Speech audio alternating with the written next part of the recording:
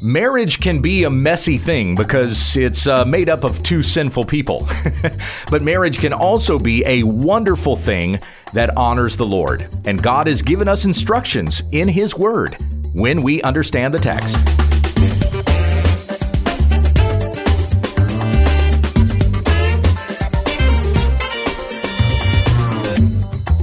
Many of the Bible stories and verses we think we know, we don't.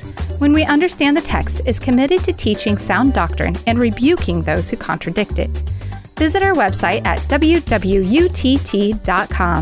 Here once again is Pastor Gabe. Thank you, Becky. We're back to our study in the Sermon on the Mount in Matthew chapter 5, and I'm going to pick up reading here in verse 31 and go through verse 32. This is the next portion of Jesus' sermon, which I'm reading from the Legacy Standard Bible. Hear the word of the Lord. Now it was said, whoever sends his wife away, let him give her a certificate of divorce. But I say to you that everyone who divorces his wife except for the reason of sexual immorality makes her commit adultery, and whoever marries a divorced woman commits adultery. Today we are going to consider what Jesus taught about marriage, divorce, and remarriage. Now, this particular episode, like most, is just 20 minutes long, so this isn't going to be terribly exhaustive, but I think we'll give a good understanding of what Jesus teaches here and then later on in Matthew 19 as well. First, let's get very basic. What is marriage? Marriage is a covenant union between one man and one woman for life. That's how God created it. That's what He intended from the very beginning. As Jesus also says in Matthew 19, it's there in response to the Pharisees concerning a question they had about divorce that Jesus said, "Have you not read that He who created them from the beginning made them male and female, and said, for this reason a man shall leave his father and mother and be joined to his wife, and the two shall become one flesh. So they are no longer two, but one flesh. What therefore God has joined together, let no man separate." And then the Pharisees go on to say, why then did Moses command to give her a certificate of divorce and to send her away? And Jesus said, because of your hardness of heart, Moses permitted you to divorce your wives, but from the beginning it has not been this way. And I say to you, whoever divorces his wife except for sexual immorality and marries another woman commits adultery. Similar sort of a statement that Jesus makes here in the Sermon on the Mount. So we understand the definition of marriage, a covenant union between one man and one woman for life. What is divorce? Well, in its simplest terms, divorce is the end of a marriage.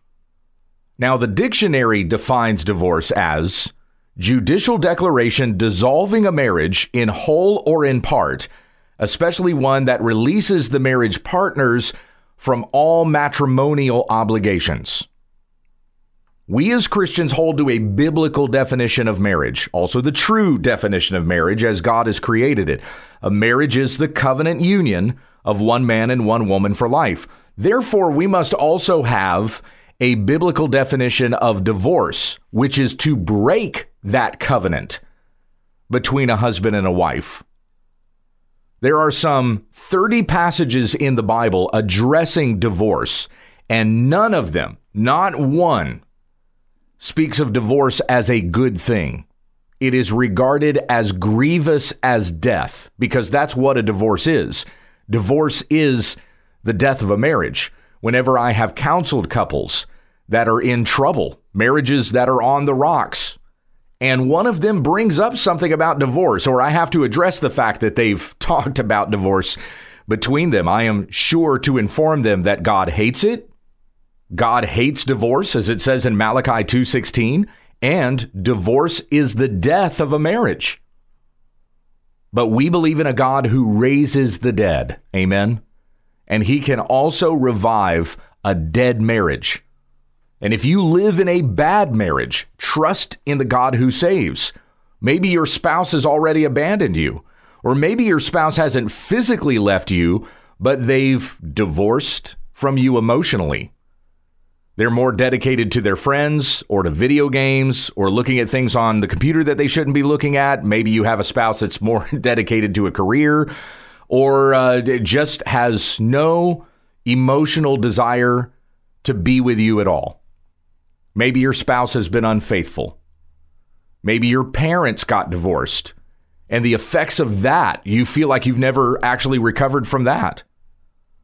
I tell you to trust in the God who is always faithful, who will never leave you and never forsake you.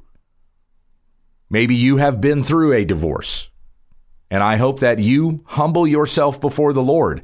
Jesus died on the cross even for the sin of divorce. Turn to him for repentance and he will forgive you. Desire to walk in the way of Christ on the path of righteousness and holiness, but never think of the grace of God as permission for you to get a divorce. Now, here in these two verses, Jesus gives an exception clause. Verse 32, I say to you that everyone who divorces his wife except for the reason of sexual immorality. And we'll come to understand that further here as we go. Whenever we start talking about the subject of divorce in our American context especially, you almost always hear this statistic. 50% of all marriages in America end in divorce, right? You've heard that stat before? Well, that statistic is not true. It's based on an inflated number that came out in the 80s when the divorce rate peaked. And boomers, I hate to break it to you, but that was y'all. The worst divorce rate in America was in the 80s, and it was the baby boomer splits. And by the way, the first president to endorse no-fault divorce was a conservative, or a quote-unquote conservative. It was Ronald Reagan. When he was governor of California, he passed the no-fault divorce law.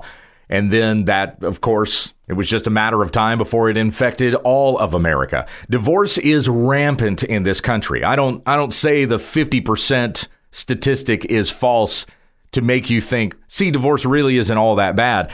No, it's so bad, it's its own cottage industry. It's a $50 billion a year industry in America. Of course, you've got lawyers that make a lucrative living out of divorce litigation. But you've also got divorce party favors that you can buy. If you go on Amazon.com, you can find decorations for your divorce party. And this is not in some in the dark corner of the culture. It's right there in the middle of pop culture. Tabloid newspapers wouldn't exist if it wasn't for superstar divorces and high profile marriages that get dissolved and things like that. But for all the culture's attempts to dress this up or celebrate it or even make divorce into something fun, no one truly thinks this is fun. Does anybody ever get married thinking, I can always get a divorce later? No, people get married thinking their love is the greatest love that's ever been loved, and no one's ever loved anybody as much as I've loved you. No one gets married wanting to get a divorce. There was a song that came out years ago. This came out when I was in college. It was by the artist John Mayer. He had a song called Home Life, in which he sang, I can tell you this much, I will marry just once. And if it doesn't work out, give her half of my stuff. It's fine with me. We said eternity. Now, excusing the nonchalant line, it's fine with me, I believe Mayer recognizes that marriage is supposed to be a lifelong covenant. An oath-bound relationship between a man and a woman, a husband and a wife. And that is why marriage ceremonies almost universally include the giving of an oath or the exchange of vows. Now, there are some that write their own vows, but the traditional vows, and I would encourage you to stick with the traditional vows declare this: you and no other, to have and to hold, from this day forward, for better or worse, richer or poorer, in sickness and health, to love and to cherish, till death do us part. That is God's intention for marriage. And dare I say, it's even bound up in human nature. He made us to understand this concept. There are people who are unbelievers who don't believe the Bible that understand the concept of till death do us part. We should be able to understand through general revelation the lifelong commitment that marriage is supposed to be. We were not meant for serial relationships, jumping in and out of a relationship with this person and then with that person and then jumping into this bed and into that bed. That is nothing but selfish. It is nothing but hedonism, feeding the appetites of the flesh. Humanity cannot survive that kind of carelessness, and we're seeing how it's tearing apart our culture, tears apart families, ruins people's lives. Marriage is the solid foundation of a solid family. And you know that without me having to tell you. Families are families for better or for worse. Without families, we don't have community. Without community, we don't have society. The family is still the basic building block of a civilization. We get this. We just don't want to. When I say we, I'm talking collectively as a culture. We should understand how this is supposed to work. We just don't want to make it work. So then, it's through special revelation, when we come to God's word, that we are cut to the heart when we read about God's intention for marriage and we realize that we have not held to that standard. In Genesis 1:27, God creates man in his own image, male and female, he created them. And then in Genesis 2:18, the Lord said, it is not good that the man should be alone. I will make him a helper fit for him. So the Lord caused him to fall into a deep sleep. He took one of his ribs, closed up the place with flesh, and the rib that the Lord God had taken from the man, he made into a woman and brought her to the man. And the man said, this is at last bone of my bones and flesh of my flesh. She shall be called woman because she was taken out of man. Therefore, a man shall leave his father and his mother and hold fast to his wife, and they shall become one flesh. Now, those are words that Jesus doesn't repeat here in Matthew 5:31 and 32, but he does repeat them later on in Matthew 19. We're going to come at this subject again as we continue our study through the Gospel of Matthew. We will eventually get to Matthew 19, and this will come up again. So we'll have another opportunity to go into this in a little bit more depth than just the couple of verses that we're looking at today. And by the way, this subject affects everybody. Lest you saw the title or heard me read the opening passage in this devotional and you thought, well, this doesn't pertain to me today. I'm not even married yet. Hebrews 13:4 says, let marriage be held in honor among all, and let the marriage bed be undefiled, for God will judge the sexually immoral and adulterous. So yes, this concerns you too. You, as a brother or sister in the Lord, have an obligation to see to it that your brothers and sisters in the Lord remain true to their vows. And where you see a marriage, you better not do anything to infringe upon that marriage, to try to break it up or do anything that would come between those vows and that covenant. For the Lord will judge the sexually immoral and adulterous. You need to understand that. And you need to recognize that sex is made for marriage.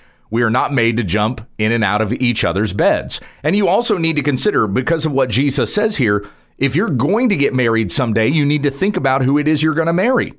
For once again, Jesus said, I say to you that everyone who divorces his wife, except for the reason of sexual immorality, makes her commit adultery, and whoever marries a divorced woman commits adultery. So you need to think about that before you get married. In verse 31, Jesus mentions here a certificate of divorce. And we read about that in Deuteronomy 24:1-4. When a man takes a wife and marries her, if then she finds no favor in his eyes because he has found some indecency in her, and he writes her a certificate of divorce and puts it in her hand and sends her out of his house, and she departs out of his house, and if she goes and becomes another man's wife, and the latter man hates her and writes her a certificate of divorce and puts it in her hand and sends her out of his house, or if the latter man dies, who took her to be his wife, then her former husband who sent her away may not take her again to be his wife after she has been defiled, for that is an abomination before the Lord. And you shall not bring sin upon the land that the Lord your God is giving you for an inheritance. So this is the only Old Testament law about divorce. And it in no way condones, suggests, or encourages divorce. But that's exactly the way that the Pharisees were using it. They were twisting that instruction in Deuteronomy 24 to give permission for divorce, to let men divorce their wives who didn't really like their wives very much. So Jesus quotes the law exactly, and he explains it. He was explaining Deuteronomy 24, 1 through 4, which the Jews were using as an excuse to divorce for any reason, as long as they gave a certificate of divorce. And Jesus said, no, you've missed the point of the law. Divorce is unloving. It is destructive, and it makes adulterers out of one another. You have caused your wife to commit adultery, and you have caused the man she married to commit adultery. Just as the law said, you have brought sin upon the land God gave you as an inheritance. I mean, in just these two verses, in just verse 32 here, Jesus demonstrates how divorce tears people up. And it's not just the person that goes through a divorce.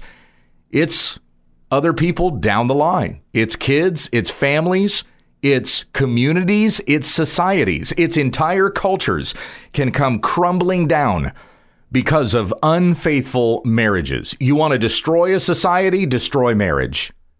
It brings sin upon the land. Now, with regards to verse 32 here, where Jesus gives an exception clause, we have to be very careful lest we commit the same error that the Pharisees made. You might be tempted to throw anything under the label of sexual immorality and justify divorce for any reason. Well, I caught my husband looking at porn, and so I can divorce him now because that's sexual immorality. Is that how we're supposed to understand this? You could say something as foolish as, well, because a husband and a wife are sexual partners, then any kind of sin he commits against her would be sexual immorality, and she is justified in divorcing him. Sexual immorality in this case is adultery. If a man has sex with another woman outside of marriage, he's committed adultery, and she is justified in divorcing him. Or if the shoe is on the other foot, he is justified in divorcing her if she's the one who has committed adultery. There's no wrongdoing on the part of the person who did not commit this sin. Remember that marriage is a covenant between two people. The adulterer has broken the covenant, and this sin, the sin of adultery, is so great, it is as if the adulterer has died, bringing to an end the covenant. Because what would have happened to that adulterer in Israel if the law had been carried out? He would have been put to death. Consider these words from the Westminster Confession of Faith, chapter 24, of marriage and divorce, paragraph 5. Adultery or fornication committed after a contract being detected before marriage. So in other words, it would be adultery that would happen during an engagement. Giveth just occasion to the innocent party to dissolve that contract. In the cause of adultery after marriage, it is lawful for the innocent party to sue out a divorce, and after the divorce to marry another as if the offending party were dead.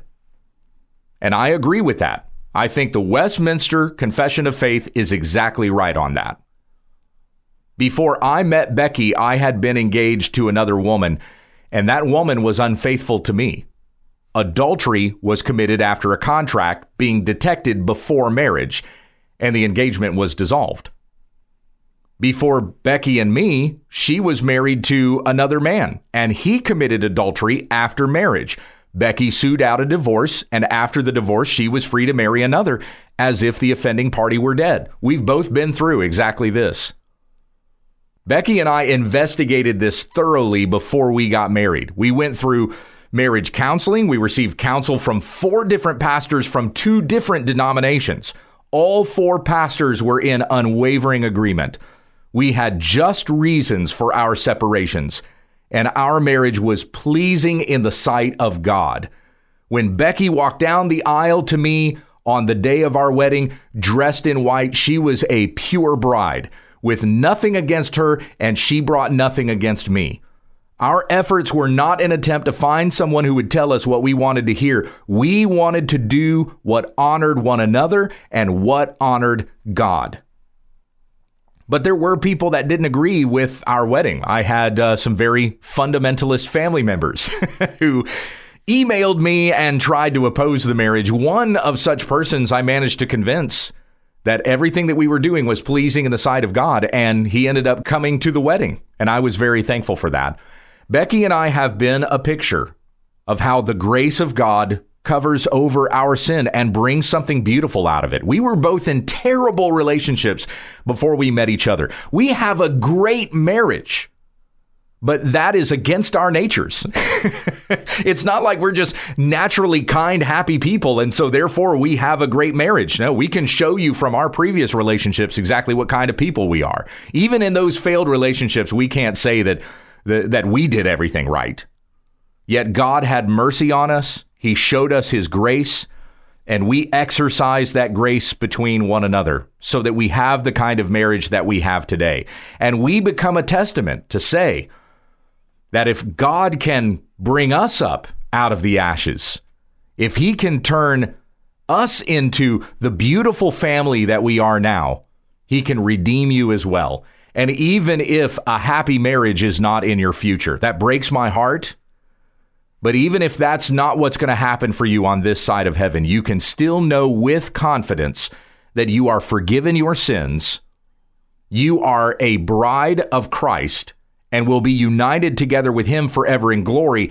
That's the eternal marriage we should be looking forward to. See, marriage on this side of heaven is a picture of that marriage when the church is with Christ forever in glory. God will be faithful to his promises, even though people are not. You must confess your sins to God, be cleansed of all unrighteousness, walk in holiness before him. If you are in a marriage that's in a bad place, do what you need to do to make it right with your spouse. Ask that God would forgive you both, and make your marriage into something that honors him. It's not going to be easy, and it doesn't happen overnight. But if you believe in a God who raises the dead, he will also raise your dead marriage back to life. In all things that we do, friends, let us honor Christ with our whole lives, knowing that he forgives us, he makes us new, knowing that he is promising us an eternal kingdom for those who endure to the end. Heavenly Father, we thank you for this gift of marriage that has been given to us to be a picture of the relationship that Christ has with his church. But of course, marriages are made up of two sinful people, and we don't always get it right. So have mercy on us and teach us to have mercy on each other, to be selfless in our marriages, for Christ was selfless toward us, giving his own self, dying on the cross for our sins, rising again from the grave so that whoever believes in him, our sins can be forgiven and we have eternal life. That same grace that he shows to us, teach us to show it to one another and help us to live lives of holiness that honor each other and honor the Lord. It's in Jesus' name that we pray. Amen. Thank you for listening to When We Understand the Text with Pastor Gabe Hughes. If you'd like to support this ministry, visit our website, WWUTT.com, and click on the Give tab in the top right corner of the page. Join us again tomorrow as we continue our Bible study when we understand the text.